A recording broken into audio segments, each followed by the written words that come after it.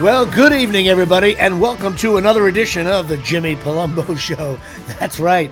My name is Jimmy Palumbo, and I am your host of the Jimmy Palumbo Show. As you well know, I try to say my name at the top as much as I can because no one else is screaming out my name. Literally, this is our post-holiday show.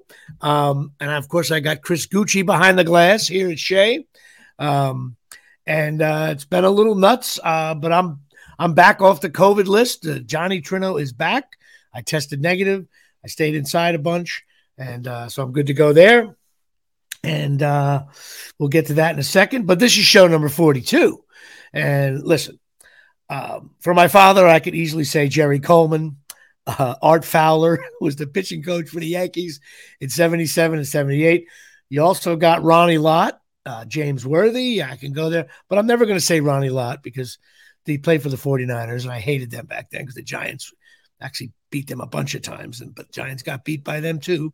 And James Worthy's a Laker, and back then we didn't get Laker games here like people do now. Of course, listen, Jackie Robinson, of course. But I never go with star players, only occasionally, and we all know which ones I do. But listen, number 42 is Mariano Rivera. If you take away the Jackie Robinson thing, it's Mariano Rivera. And I just did some quick, as you guys know, I have another show called Whatever Happened to That Guy. And we don't really get to talk about guys like Mariano Rivera on that show, only because everybody knows what happened to that guy. But Mariano Rivera, Hall of Famer, 100% ballot. Listen, this guy, even if you hate the Yankees, I even think Red Sox fans don't hate Mariano Rivera. They got to him a couple of times, but really at the end of the day, this guy pitched for 19 years. His ERA was 2.21. His WHIP was 1. All right. Now, 11 of the years, his ERA was under 2.0. That's crazy. And for 10 of his years, his WHIP, which is walks and hits per innings pitched, was under 1. So half his career, his WHIP was under 1. That's incredible. He had 9 years, he had over 40 saves. 2 years, he had over 50. 96 postseason games with an ERA of 0.70, okay? His WHIP was 0.759 in the playoffs. He had 141 innings in the playoffs as a closer. In 19 years, he made 6 errors. That's unbelievable to me. 13 All-Star games. He made $170 million, according to Baseball Reference. To me, it should have been $4 billion, if you ask me. He did have 73 career blown saves over 19 years. So that is also incredible. I think Trevor Hoffman has 76, but his stats don't compare at all. Anybody thinks they did. And even he had 42 saves in the postseason, but he did have 5 blown saves in the postseason, of which one of them, the Yankees came back to win. And he also has 5 rings. So in my opinion, as good as the Jeters and everybody else were, Mariano Rivera, I call him the difference. He was the difference. Like, there was other shortstops in the league better than Jeter, better than O'Neill, Tino Martinez, Bernie Williams, but no other team had a guy as good as Mariano Rivera. He's the greatest closer of all time. I think you could actually say he's the greatest weapon in a baseball game of all time, only because he simply didn't give up that many hits and he didn't blow that many saves, and he was just an awesome 100% Hall of Fame, which is very difficult to do. And that's it. So show number 42, I have to give to Mariano Rivera. And my next Yankee shirt, I have a 44. I have to get a 42. A little prelim when we get to show number 44, who that guy's going to be. But number 42, Mariano Rivera. And I got Chris Gucci behind the glass. Who do you got? Well, first, a couple notes on your rundown of Rivera. Well done. I'm most impressed by your acknowledgement of what walks, hits, and innings pitched is, what WHIP is, yes, because typically that's a stat that you bash, and you've actually bashed that stat probably on this podcast. And 2 is, while it was a great, but if you think about it though, it's what I like about it is it's called WHIP, and it's walks, hits, innings pitched. So it is kind of, it's one of those stats that's properly it's named, annoying, but also, what if you don't give up a lot of hits, but you're walking 3 guys a game? So Yeah, walks and hits per innings pitch is I think, a pure stat. it is definitely a pure stat. This is one of those what are they, next gen, next level stats that I think belongs. It definitely sticks. And I will say that while it was a great speech and it was impressed and I agree with every word you said, Mariano Rivera does not fit the criteria for this show because do you remember that guy? We are supposed to do these obscure guys. Like my guy is a little bit obscure. I was going to go with a Packer because but remember this, I did say that there are certain numbers. Yes, of course. And that's why I'll let this one slide. I was going to go with the Packer because usually when you snatch up the Yankee, and obviously there's only one Yankee worth mentioning wearing number 42, I usually go to the gridiron. And which Packer were you going to go with? I was going to go with Darren Sharper because there's an interesting story. For those that know what's going on with Darren Sharper, he's now in jail for basically doing to women what Bill Cosby did or didn't do, for that matter. So I remember that story. We're not going to touch on it, but Darren Sharper is definitely a piece of shit. Yeah, yep. And I'm going to go with a trivia question. So we all know that Mariano Rivera was the last player to wear number 42 since they retired the number throughout the league, in honor of Jackie Robinson. My guy is the last position player, non-pitcher, to wear number 42 in the major leagues. And I guess I'm gonna not tell you. I'm gonna make you guess. I don't think I can. I'll give you a hint. He last played for the Mets, and he also was a longtime Red Sox. And he fits the bill of a guy I believe that Jimmy would really like. I know. First of all, I think I know who it is because if I like him, that means he's fat. And he played for the Red Sox a long time. And he actually was a good trade for the Mets or pickup. Yeah. But he got hurt and he stunk and he was a bust. Mo Vaughn. Absolutely. The Mo Vaughn show, number 42. One of the Red Sox that I've actually kind of liked because the Red Sox really weren't doing much at the time. And Mo Vaughn, he just had that. Mo Vaughn's a Jersey guy. Swing. Played for, did he play for Seton? Got to get behind a Mo Vaughn. And the interesting thing about Mo Vaughn is I was looking through the list of 42s and I came across an interesting baseball stat or a list of the final player to wear number 42 for each team. And Mo Vaughn actually was the only player in the league to be the last player to wear 42 for multiple teams. He did it for the Red Sox and the Mets that we're talking about. So Mo Vaughn, that's cool. The last 42. Interesting trivia for that is a good. You know what? I get again. My Chris Gucci behind the glass. Every now and then, like I say, you always hit a big 3-pointer as a producer, and that took a little. I know it affected you to not name a Packer, and I get that. But this was a little different because listen, we're in Mariano Rivera territory. We don't normally talk about stuff like that. But yes, so Mo Vaughn and Mariano Rivera, excellent trivia spots on each. Little prep work on both of us. I will, listen. I guess I know some people don't like when I do sports stuff, but I think some people do. And if you want to skip ahead, you can. I don't care. I'm going to be talking about some cool stuff later. I'm going to be real quick with my stinks list.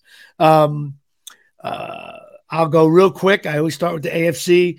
The Bills, I upgraded to good. The Patriots, I just have as good. Dolphins are average. The Jets stink, even though they won.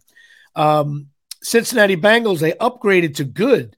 Baltimore Ravens, Pittsburgh Steelers, Cleveland Browns all stink. Tennessee Titans, I have as good. And the Colts, I upgraded to good, but I put a little star there saying they could turn out, they may pop into a very good. We'll see what happens. Houston Texans stinks. Jaguars stink. Kansas City, look, 11-4. I have to put them in the very good. Chargers, I've reduced the Chargers to stink. They're 8-7. They stink. I upgraded the Raiders to average. I don't really know why. They're a borderline thing. And Denver Broncos, I've been saying that they stink. If you go to the NFC, look, I got to bump the Cowboys up to very good.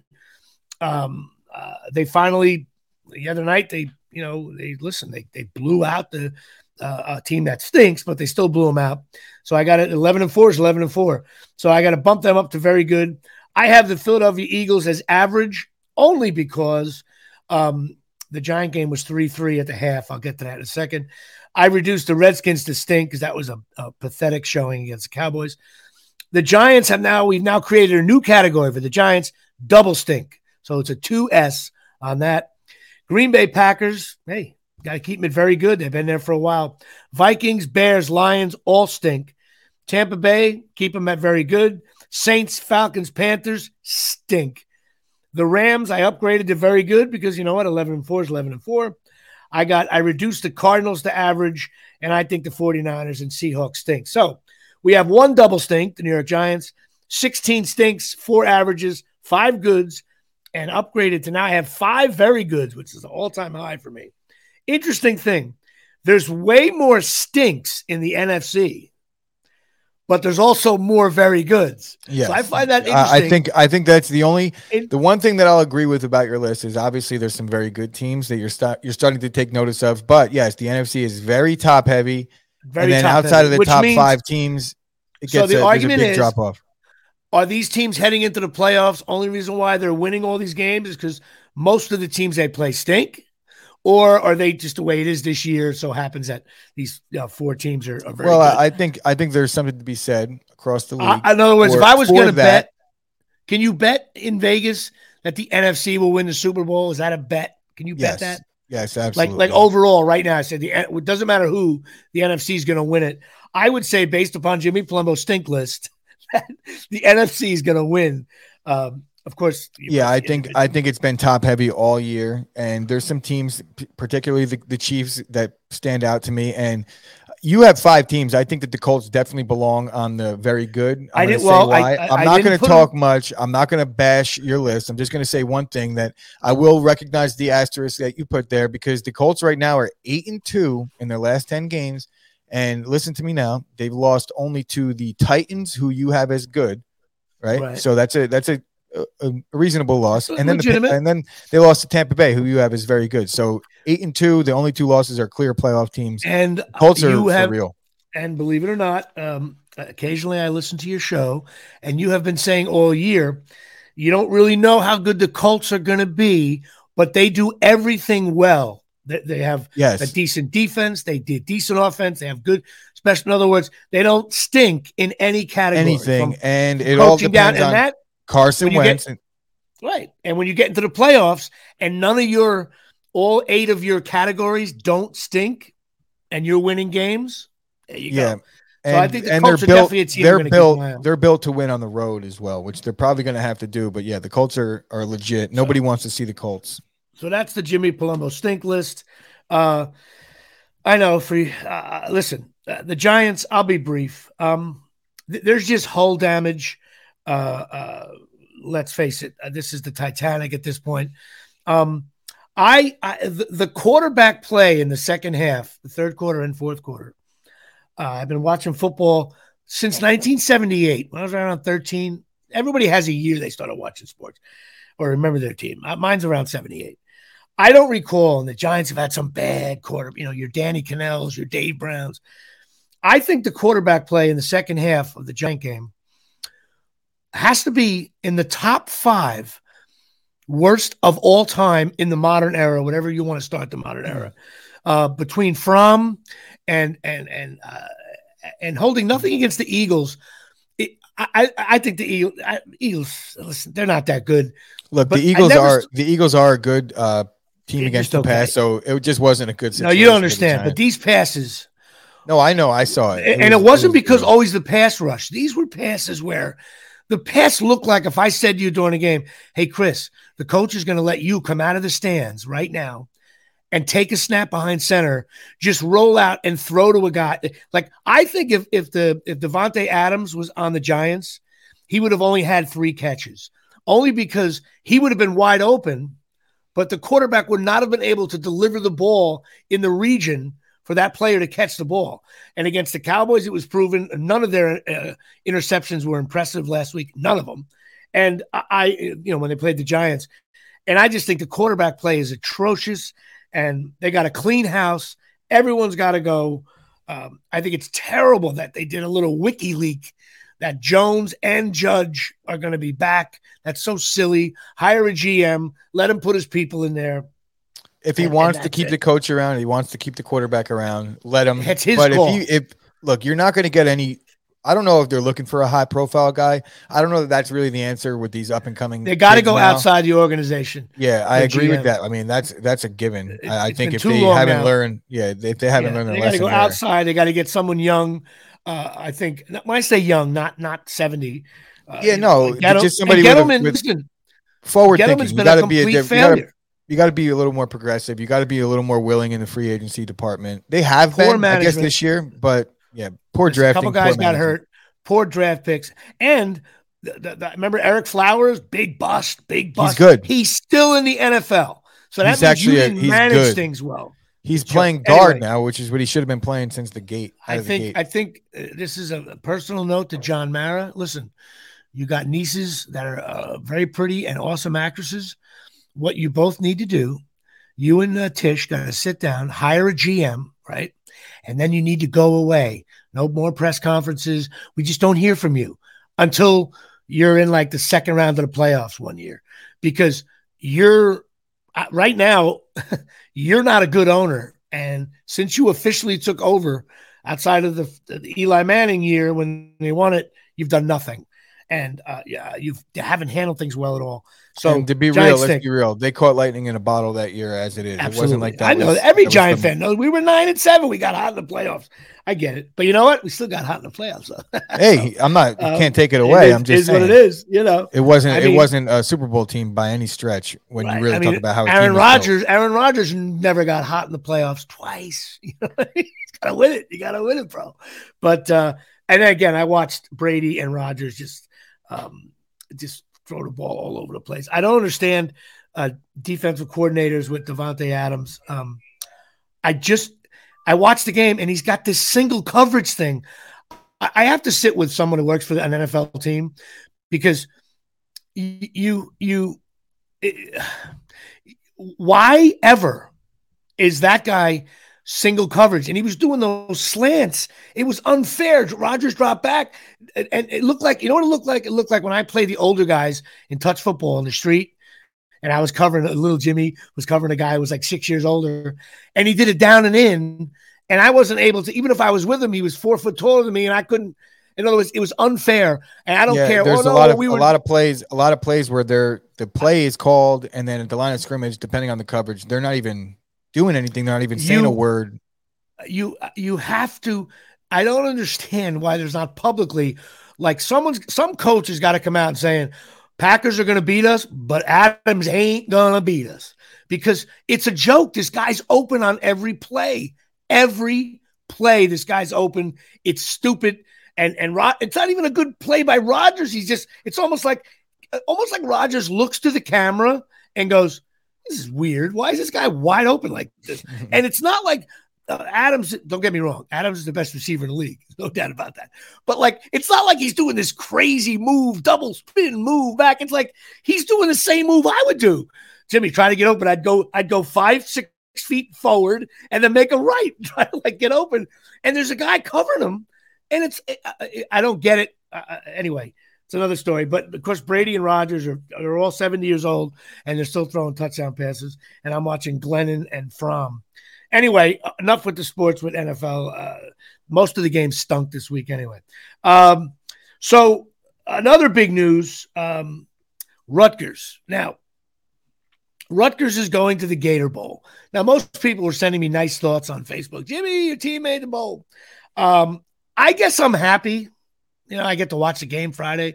There's not that many games on Friday except for the Cincinnati, Alabama game and Michigan, Georgia game. But Rutgers is definitely the cocktail party before the big thing. But I got to be honest with you. I think this is a bad idea for Rutgers.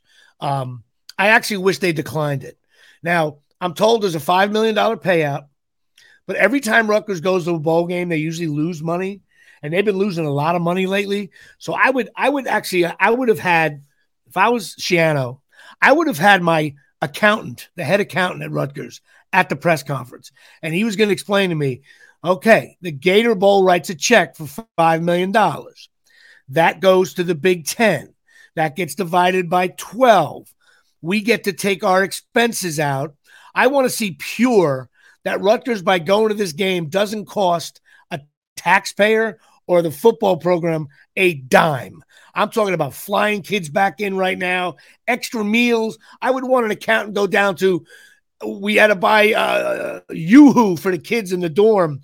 That was $7,500, because if it costs Rutgers a dime, I don't think they should go. The second thing is, I think someone's going to get hurt. These kids, they said they've been working out in the training room. You stop it. Either practicing or you're not practicing. The team wasn't practicing. Now, Wake Forest, they were in the national championship talk for, I think they were 8 or 9-0, if I'm not mistaken. They were in that talk for a little bit. They've been practicing since after Thanksgiving. They're a good team. And now we're playing Rutgers is legit. Team. The offense is legit. Rutgers hasn't. They got to get dispensations to find out if the kids are declared for the draft that can play. I don't even know if that's going on yet. Now, the other thing is, who do you start at quarterback? Do you put the freshman in? Do you play Vedral? I don't even know if Vedral can play. I mean, if Wimsatt can play, can he get Adam? Nobody knows anything. He let him stay home for Christmas, so they didn't get back. They got on campus late Saturday night.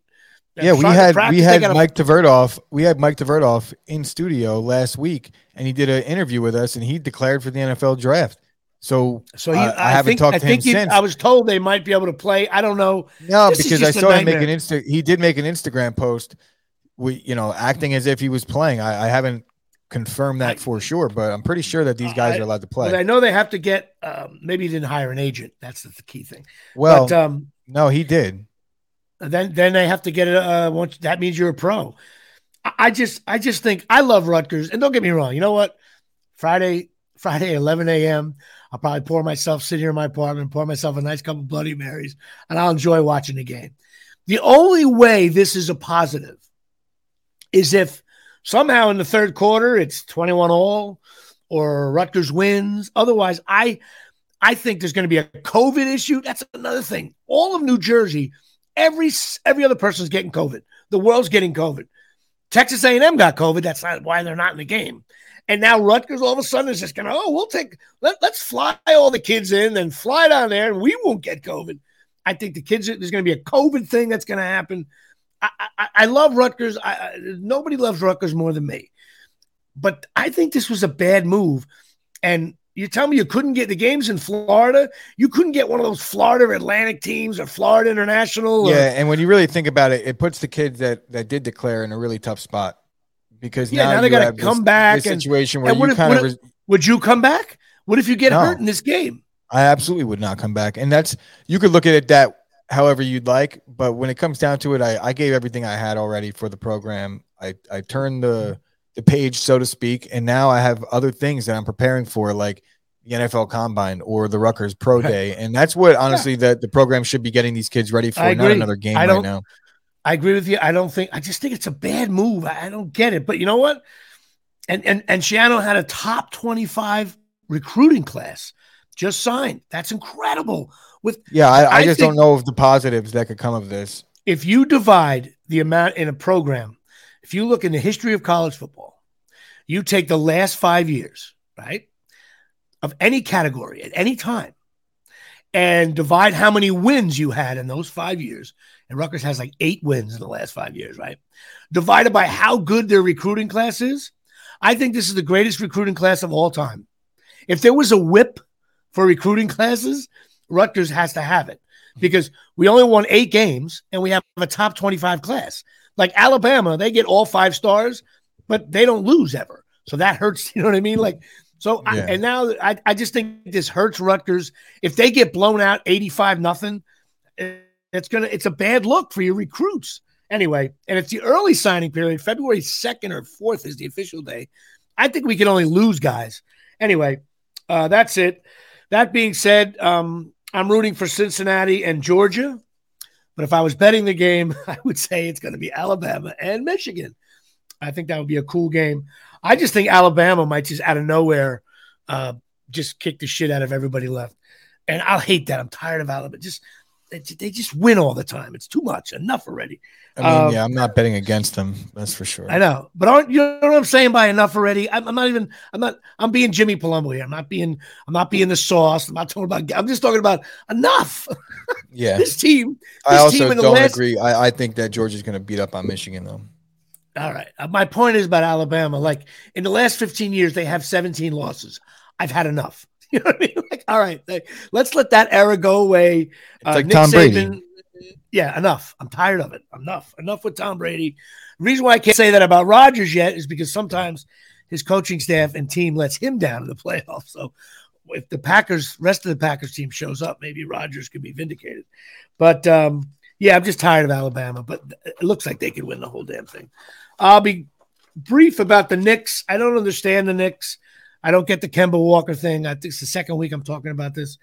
I just don't get how you can make a guy not play at all. And then when he plays, the Knicks sometimes win, sometimes they don't. But guys getting triple doubles and you had him benched, there's a disconnect there. Now, I'm not saying Kemba Walker, he doesn't play defense, but you knew that. And it's not like he's like, who's starting? The other guy who's starting, it's mismanagement from the GM, the owner, right down to the coach. It's like, I could understand if they put him on the bench because he's not a great passer and they just wanted offense off the bench and he's not a great defender. And you just want that guy to kind of be the scorer when the second unit's in. I would understand 0 minutes. But to take him out of the rotation entirely, that's just bad coaching. It looks like it's more of a rift between the front office and the coach than the player. And he's always smiling. He always says the right thing. Thibodeau kind of doesn't say much. I just don't get. I can see reduced minutes. It's like, hey man, we're not playing well. Thibodeau's a lot like Joe Judge, where if you're not winning, the people aren't going to like him unless you're winning games. Right. That's it.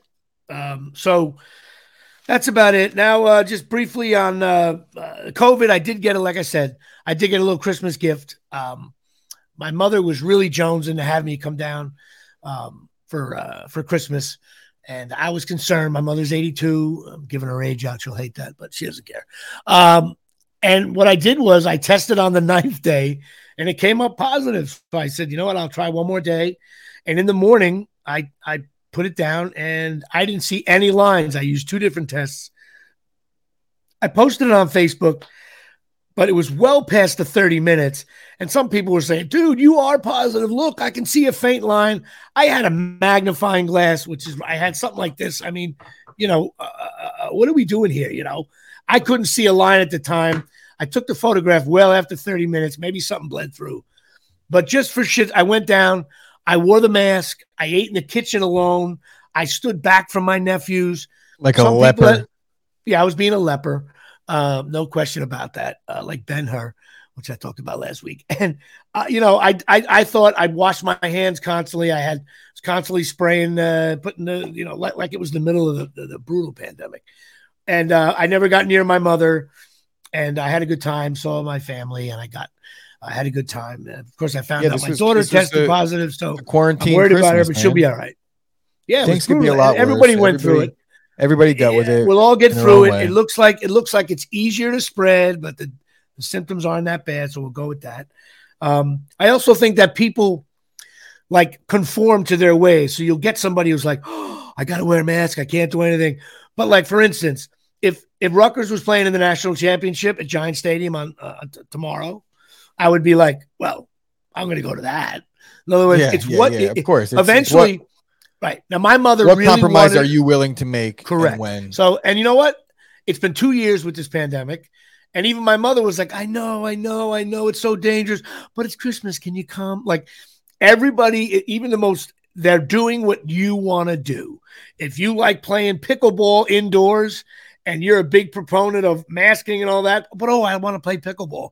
Well, that's because you want to do that. Yeah, that's the way it is, and that's the way we have to be. You know my thoughts on the whole thing, but I always adhere to everything based on what I think of other people's decision making. I'm not going to make the decision for other people, so the same reason. That's why we're doing this remote, not only because of you, but I'm home too. And we just shut things down at the studio for a week. That was a smart move. We were able to get our hands on some tests that we're going to leave there. So if people come in and there's going to be a visitor in the studio, we're going to make them test first. just Absolutely. go through the whole routine. I just think until this thing slows down, everybody just be a little more careful, wear the mask a little bit more than you normally would, blah, blah, blah. But that's enough with COVID. It's a nationwide story, and I hopefully, I love the fact that we can now at least test easier. You can go to Walgreens and get tested, with the box. And those things were very accurate for me, by the way. What else do I got here? Switch. Let's get on to something fun at least. I'm watching this show, Yellow Jackets. You guys watching this? I'm not. I was tempted to put it on, but I gave a quick read on Google. Dude, you got to check the show out, man. I'm telling you. It's like you don't know where it's going, and they go. It's about a soccer team that got in a plane crash, and they lived on this remote area for a year and a half, 2 years, and now they're 25 years later. They're all adults, but shit happened on that plane crash in the middle of nowhere that affected them. Even though the story out in the public was that no, they were okay, they made it back fine, but they're not fine, and it screwed them up. And every week you get a little tidbit. And the actresses they basically have like the teenage version and the adult version, two different actresses, which I love. They didn't do any CGI. It's just who they are. But I got to tell you, the chick, that sounds in a Sinatra way. Whenever I say the word chick, by the way, I say that in a Sinatra way, not in a sexist way. But the broad that played, no, I'm just kidding. The actress that plays Shauna, Melanie Lynskey, and you'll know her from, she's the wacky neighbor in 2.5 Men. That's always outside of the door. They're always hitting on Charlie Sheen. She plays Shauna, and the teen Shauna is by this girl named Sophia Nélisse. They're just awesome. So believable. Great stuff. Also, Juliette Lewis plays the character Natalie, and she's a fairly decent looking woman. They have her look so gritty and like nasty and all beat up. Someone who's 45 or maybe she looks, they have her looking so beat up, and she's such more. I love when they take a pretty girl and make them look beat up. You know what I mean? That's like good makeup. And like Monster, was it Charlize Theron? Right. Same kind of deal. It's not as crazy as Monster, but she's just and so believable, and she plays such a great loser, and she's pissed off. Yes, you will totally like this character. She's like you, bro, always aggravated. No, you'll see what I'm saying when you watch. If you watch, that's the thing, the misconception. I'm very rarely aggravated. I know. I like to say that even Steven to get you to smile is a big deal. But when I get the smirk, that means I'm getting a guffaw from Chris Gucci behind the glass. But anyway, it's I don't know where the show's going. I'm 7 episodes in, and I don't know. And what I like about it too, it's every week, so I'm not in a binge, which I enjoy. That you wait the week, then you're jonesing for it. I thought again the last 3 episodes of Curb Your Enthusiasm. I thought the season was in the weaker versions, no doubt.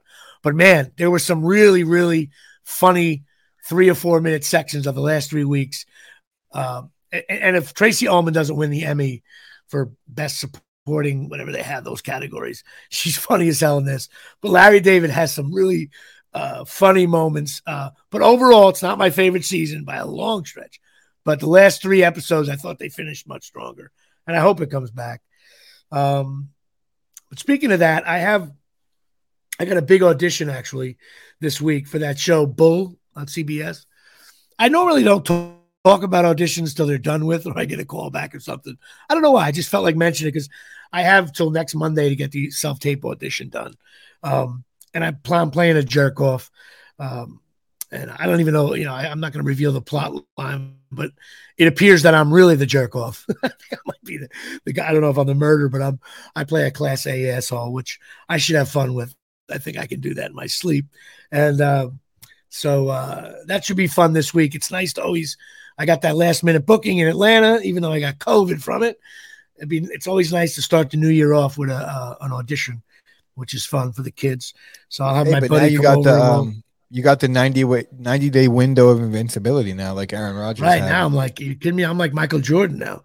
But I normally don't talk about, auditions. I don't know why. I just said, you know what? It's kind of cool. What the hell? Maybe people are fans of the show Bull. I'm also working out. If you didn't notice that my headphones came undone, so there was like 30 seconds of that last little thing that I. But you were giving me that. I could tell something was wrong, but you gave me that normal. I'm not laughing at anything you say. Look, anyway, but not that what I was saying was a joke a minute. I also working on another stand-up gig for January 22nd. It's going to be up here in North Jersey. I will, as soon as I know deets on that, it's got to formulate. We're also going to have a guest coming up Monday, which is very interesting because he's attached to the MMA world, and I am going to, as Jim Gordon would say, I'm going to heavily rely on our producers because the MMA, I know nothing about it, but I will know if someone's trying to bullshit me or not. I need Chris Gucci. Yeah, I'll definitely be able to tell you. Right. So I'm interested now. What exactly are you talking about? Is it celebrity MMA? I don't. It's a celebrity MMA match or something going on. So he's going to actually fight. Supposedly, yes. All right, so we'll leave it at that. I'm just doing. I'm just giving you a little teaser for next week. I don't know if anybody knows this guy from A Can of Paint. I don't think he's well known, but he may be trying to be. And we'll talk to him, find out what he's got going on. I also got to give a little shout out to my an old friend of mine from Colonia High School, Artie Mackey. Sadly passed away. He was about my age. Nice guy. Always he played football. He was just he was in my kindergarten class actually. Just heart of gold, nice guy. I haven't seen him that much over the years, but he was good friends with another good friend of mine who passed away, Warren Ivanko, and he just was a good guy, man. And a lot of people loved him, and he passed away on his birthday, which is very sad. So I got to give a shout out to Artie Mackey and everybody in his family and friends and all that. I hate to see an old Colonia boy go down. That's too young. He's my age, and even though I feel like I'm 70, that's too young to go. I don't know anything else about it, but just a shout out to you, brother. Also, of course, my lead in music, which is the Southern Cross Band, Stay Alive. The guy, Sonny Pruitt, the guitar player, actually went back and found an old show from 1981 at El Greco's down in Brick. And he sent me 24 MP3s. Now, I'm going to be talking in the next coming weeks. This show's going to change a little bit. I'm going to get a little off sports because the Giants and some things will be done. And we got some time between now and the Yankees. I'm going to be talking a little bit more about music and stuff. And you'll be involved with this, Chris, because we're going to talk about, even though you may not like the music I like, it's all about what music does to you and affects you. But this, the guy's name is Sonny Pruitt, Pruitt. Look him up on Facebook. If you're an old timer and remember that band, these MP3s just capture what it was like to be at a Southern Cross Band show at a rock bar, a bar. The bars there were rock clubs where there'd be 700-800 people in a room with a big stage at the end.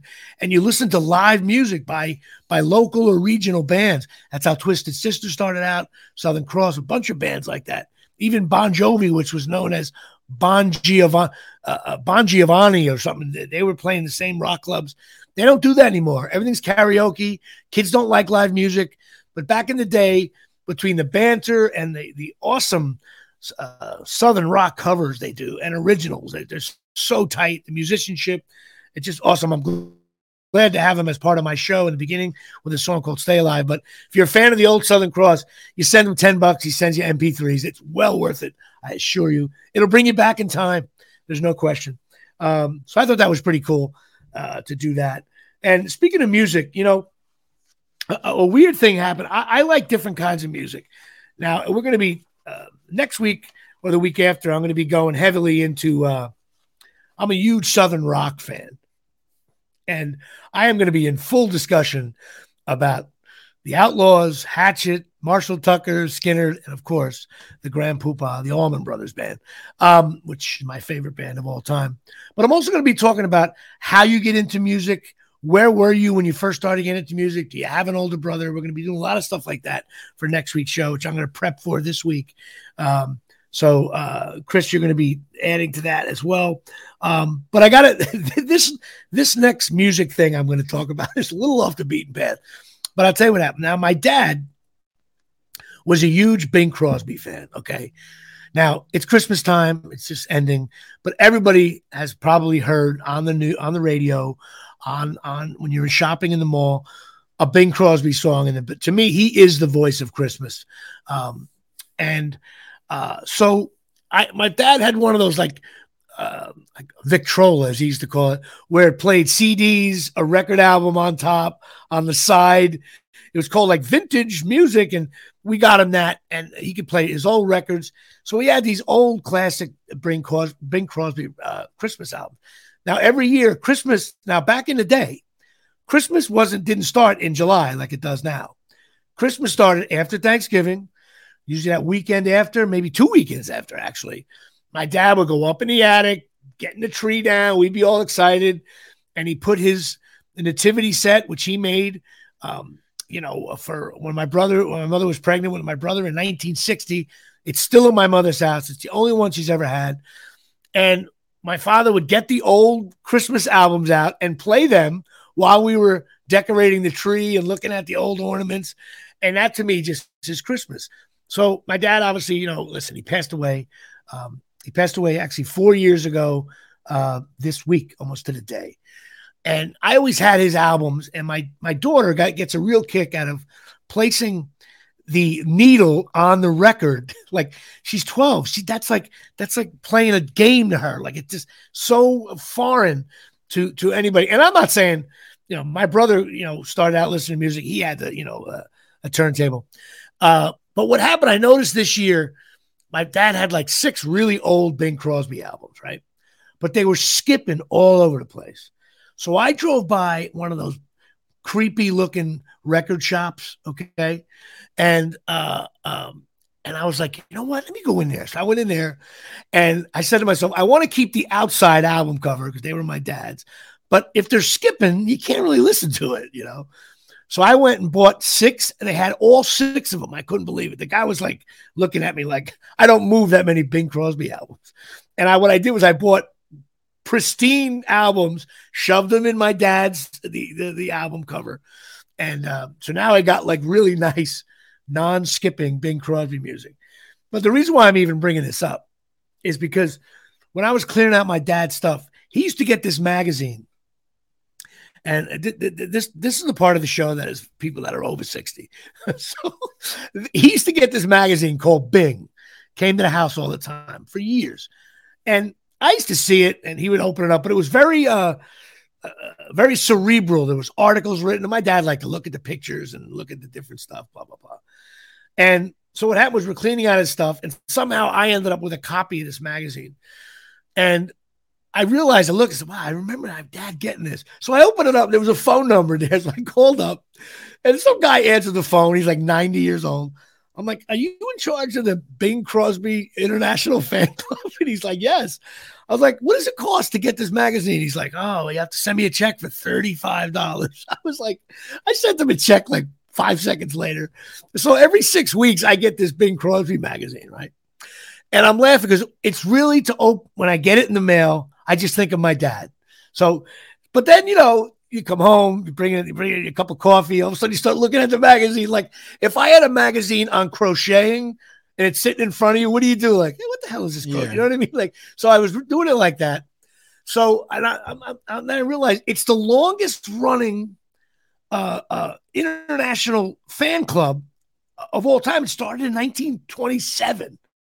It's 2021. Like, I mean, think about Justin Bieber fan club like this. That's a long time now. And Bing Crosby died in 1977. So he's been dead for, 20, he's been dead for 44 years. His club still goes.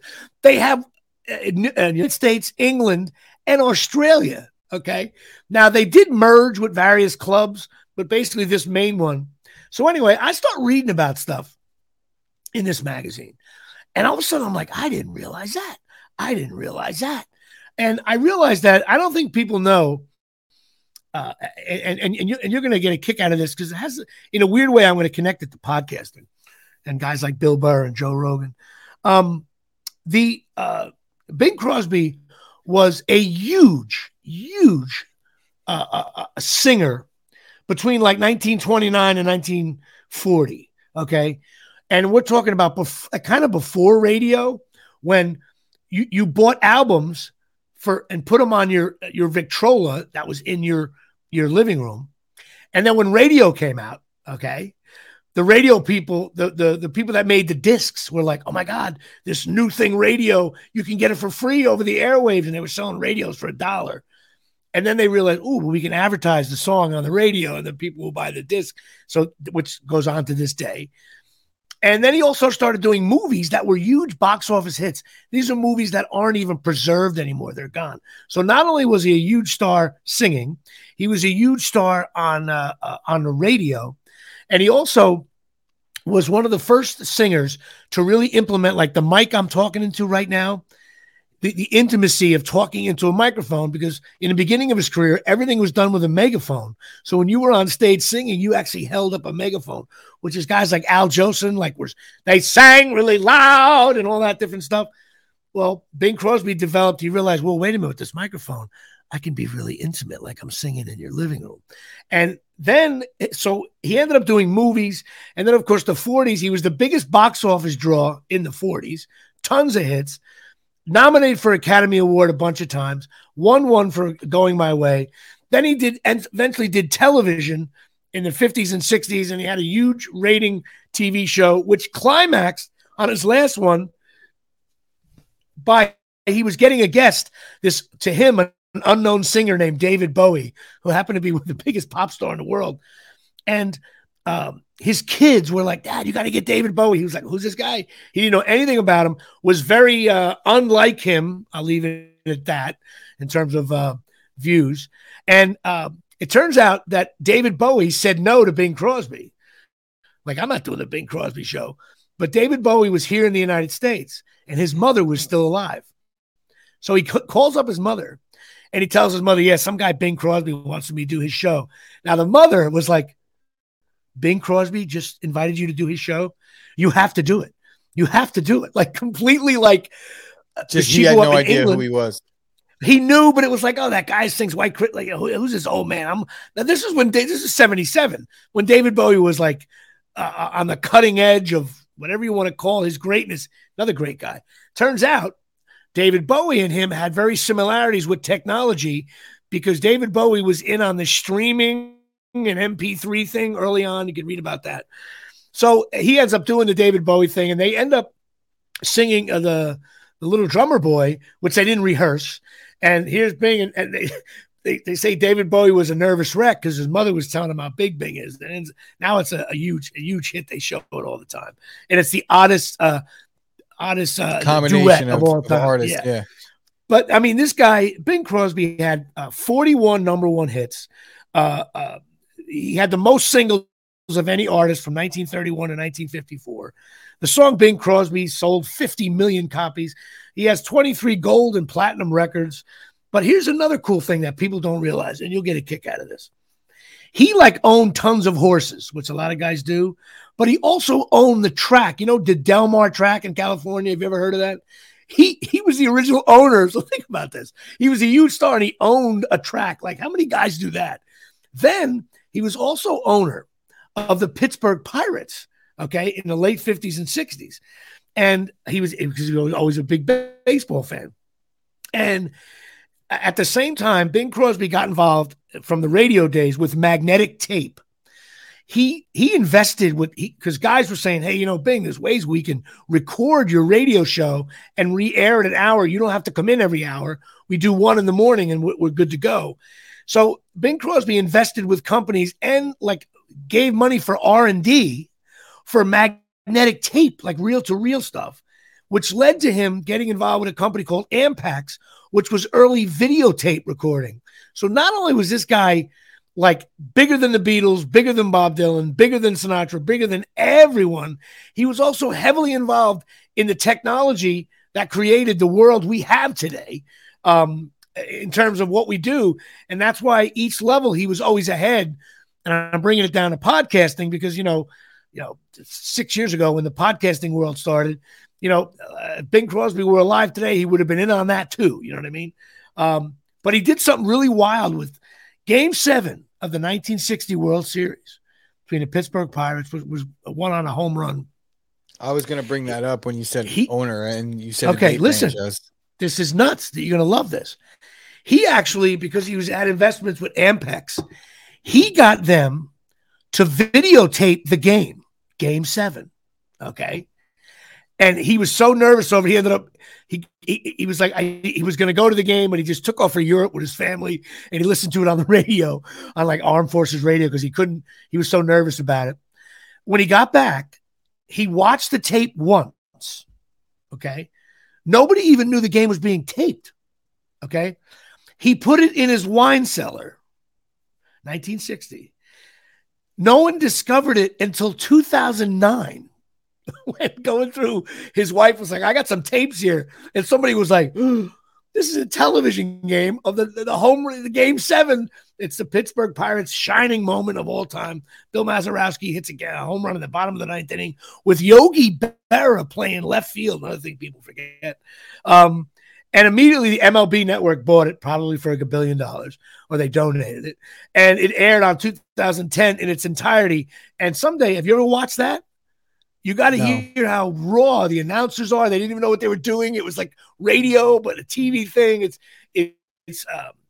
So it's like Chop Sports. Totally, no. It's like Chop Sports, right? No, but you have to. Anyway, so I'm sitting there. I'm going, well, everybody knows this guy's the old man singing Christmas songs, but this guy was just. And then there's the road movies with Bob Hope, which invented serial movies, like. Where you do, it's like Rocky, you do Rocky 1, 2, 3, that kind of thing. He did that with the road movies. It's just, I end up reading a biography on him, a 600-page biography. Yeah, I can tell. And I know you're going to comment on that. But anyway, no, I think it's very interesting at how major this guy really was in terms of music. And it's a shame that he's one of those guys that, Sinatra has stayed the test of time. People still listen to Frank Sinatra year round, not just Christmas. And other artists, Elvis, the Beatles, but somehow Bing Crosby was a very private guy. And a lot of the books written about him after his death were actually money grabs by some of his kids. And he wasn't the jerk off everybody said he was. His kids said he was anyway. But very interesting stuff. So that's it. You know what? I decided to talk a little bit about music, and I decided to, talk a little bit about Bing Crosby. And that's why the Jimmy Palumbo show is so special, because we went from COVID, ladies and gentlemen. We went from COVID to the Giants stink to finishing with Bing Crosby. And I'm letting you know I'll be talking more about music. In the next coming weeks, we're going to be talking about some Southern rock and stuff like that. So yeah, I'll give you my top 5 hip hop artists, dead and alive. No. Well, listen, I have versatility. No, it's not about versatility. With music. What we're going to talk about is what I'm going to be talking about in the next few episodes. I have an older brother. Do you have an older brother? I do. Okay. Well, it's all not about necessarily the artist you listen to. I'm older than you, so my music can be different than you. But it's about how you got to be honest with yourself and say, hey, you know what? I've been listening to this band. Why am I a fan of this? And it could mean, oh, you know what? I dated this girl. She was into it. Now I'm hooked. Or my older brother had it. Or even my dad listened to a lot of dads were rockers. I love why you get into music and what it means to you today and stuff like that. So we're going to be covering a lot of that. So we will have our first ever prep meeting during the week. I think you'll be surprised. You'll be surprised by how vast I am. It's really, even if you only listen to like 3 bands, it's about why you listen to the band. No, I got a lot, man. I got. Let's go. I'm with you. I think that you know what? I'm not. You'd actually be impressed. We'll talk. We'll talk. This is going to make for good content. I guarantee you, I'm going to know very little about any of the bands you say, and that's cool though. I can be counter-educated. I think obviously there's a ton, and when I say a ton, there's going to be a ton of bands and artists that I know about that you don't. But I think that you'll be impressed by the amount of knowledge I do have of things that you don't think I would when it comes to music. I look forward to it. I just think it's music. Well, look, we talk a lot about sports, but we got to have another, and we talked about my bookings, and I'm always going to talk about shows that we watch. I know with the holidays, we've both been busy. I know you're breaking your ass working at different things, and you haven't had time to really watch TV. But I want to be able to discuss some things like that, and we have some fun with it. So that's All right. it. That is So show Yellow Jackets it is. Try Yellow Jacket. And I'm also watching Turning Point, that documentary on 9/11. That's intense on Netflix. Oh, my God. I'm 3 episodes into that about the start of terrorism and all that stuff. It's very interesting and sad, but intense. All right. Well, listen, post Merry Christmas to everybody. Happy New Year. We will be talking about the Rutgers game next Monday to see how well they did against Wake Forest. I am predicting Rutgers is going to lose by 30 or more. I hope they don't. I don't want to embarrass them, but I don't like this matchup at all. And I hope the Bears and Giants lose their rest of the games, and they hire my brother as a general manager. I think he'd do just as good as Gettleman. And listen, Chris, Happy New Year and Merry Christmas to your family. Please give your mom and dad a hug. Well, you can't give them a hug now, or I just revealed something there. But when you can hug them, you said not to say anything. I just did, but that's all right. When you get everybody's in quarantine. When you get a chance, in quarantine. I'm not going to say what they have, but when you get a chance, 10 or 12 days from now, give them a hug from me. You could, but everybody, and listen, everybody, please be safe out there. Don't jerk around with this COVID. You're probably not going to get that sick, but keep an eye on it. You know what I'm saying? That's it. Jimmy Palumbo Show getting involved here. But one thing we didn't really do, once again, I got so involved. I want to give a special shout out, a year-end shout out to my good friends over at Absolute Eyewear, 42 Main Street, Woodbridge, New Jersey, 732-326-3937. You need eyeglasses. Just go down there. Call them up, 732-326-3937. Craig and Janine Michaud, they're just awesome. They've been with me since the very beginning. They got everything you need in the glasses, and they're good people. They take all the insurances. They're not jerk-offs. You're going to feel good when you go there. Their reputation, go on Yelp. So what you got to do is go on Yelp and look up Absolute Eyewear, and you tell me. And all those are honest. They don't like fake Yelp ads. And just for one last of the year, they have these current glasses. Ladies and gentlemen, your attention, please. Now, at Absolute Eyewear, Ray-Ban, Coach, Ralph Lauren, Jimmy Choo, Silhouette, Michael Kors, Vogue, Maui Jim, and Costa Del Mar. And to all my listeners, family, and friends, Merry Christmas, Happy New Year. Please be safe.